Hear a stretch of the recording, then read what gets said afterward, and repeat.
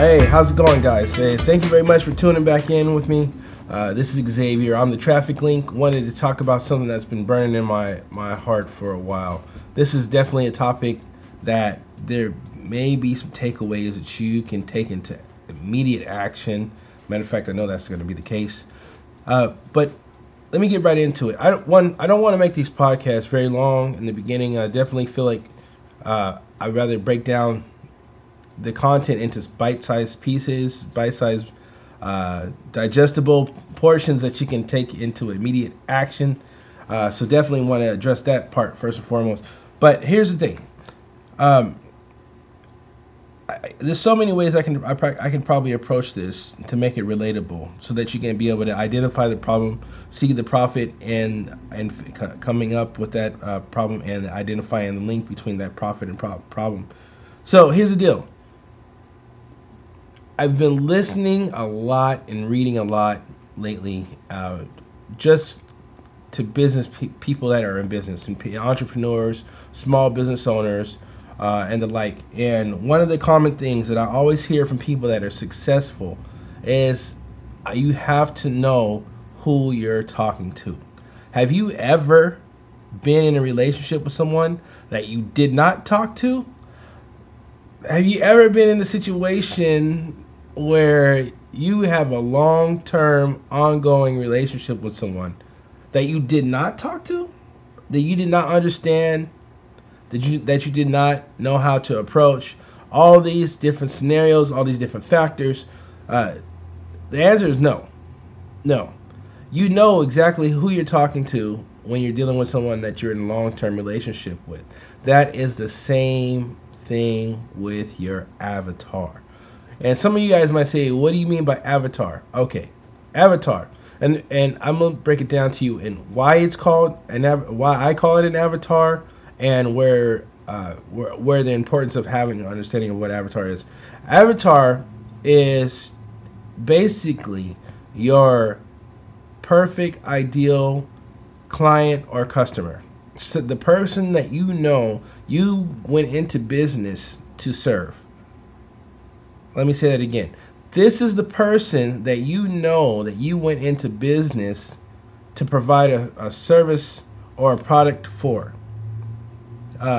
Good example. Let's say that you are very good with baking, right? Or say you're very good with graphic design. Or say you're very good at public speaking, right? 3 different industries, 3 different purposes, but all of those purposes are relevant and real, right?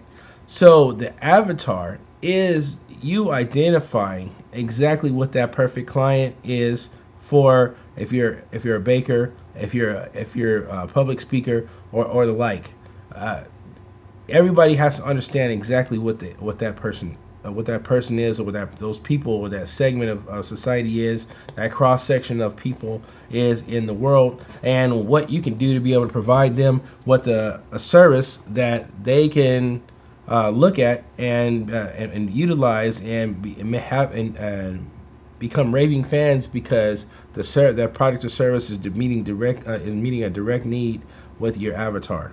Okay, and so you understand, like, when you're looking at those things, the reason why avatar is such a fitting term in this case is because just because you have an avatar, or some people might call it a target market, doesn't mean that it doesn't change over time. That the understanding about the person that or the people that you're dealing with, your ideal customer, client, doesn't have needs that change over the course of time. In fact, if you have a really solid product, it's known that your product is going to change over time, but you're going to deliver it in iterative steps. And I believe that can be applied in so many different industries, including the 3 that I just mentioned. And the reason why I think it's apropos to call it an avatar is if you think about when you first logged on to Facebook for the first time, never created anything, first time you're logged on to Instagram, first time you logged on to any service where you have to put in an account name and fill out your personal details, what do you normally see? as in place of your profile picture, that gray outline. You know what they're telling you? You are the avatar. You are our avatar. You are here because you identify as our ideal client or customer.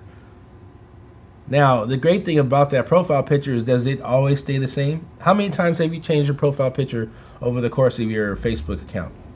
Even if you had a Facebook account for a year or two, most people are changing their Facebook account, I would say, and this is not verified numbers, but I would guess on average once or twice every 6 months. Some people don't change it. Some people might change it maybe once or twice a year. But either way, your avatar changes. Now, does your picture look the same when you change your profile picture? When your avatar changes, is it the same picture? No, it's usually different. Or there's some kind of variation to it that makes that particular new version of yourself unique.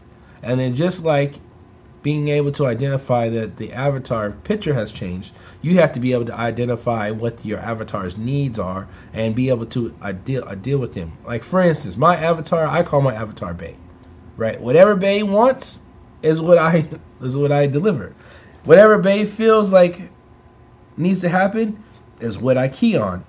And I'm always trying to stay in contact. Now, does that mean that once I identify who Bay is, that Bay's never going to change? No. In fact, I'm counting on Bay to change. Like I said earlier, in fact, if my product or service is good, it's going to push them to change. It's going to push them along a journey that I would like them to get to. And if you have a well thought out product or service, then you understand that you are building out iterative portions of the product or service that you have, and then you intend to get better over time. You intend to bring better technology, better technique, better quality of service. Whatever the case is, if you're a public speaker, you plan to bring higher impact to your listening audience, right? More value. So identifying your avatar becomes crucial. And people say, I started a business and I couldn't maintain my business. I fell out of business, and the one underlying quality in all of that is that you are not identifying who you're trying to serve. You are not identifying your avatar. Once you identify your avatar, then everything else becomes secondary. Why isn't your messaging reaching your customer? Why isn't your messaging getting you the ideal customers you want? Avatar. Why is it that I am not being able to scale properly, or I'm all ready to scale, I have all my tools and all my systems in place, automations are where they need to be, but I'm not scaling, I'm not growing? Avatar. It's always your avatar. Like I said, I call my avatar Bay. If Bay's not happy, I'm not happy. And I govern myself accordingly. I adjust the business accordingly. If I'm looking at it, I have systems in place. I have that allow me to find the pinch points in where Bay's not happy, and I'm able to deliver a quality experience based on the information that I have and the input that I have. So I want to just break that down. I think we're going to probably come back again for another segment of identifying what your avatar is, and now we talk about how to break down and identify steps and coming up with a successful plan and how to deliver that. I have a worksheet that I've put together that I'm definitely going to release. It's going to be out in the next couple of episodes, and I'm probably going to go back and reference it once it's done. But want to thank you guys very much for tuning in with me. This has been about my time, and I definitely wanted to identify what the avatar is and how the avatar plays a critical role in you being able to grow your business to scale. So once again, this is Xavier with the Traffic Link. Thank you guys for tapping in. I look forward to talking to you again in the near future. Have a blessed week. Peace. I'm out.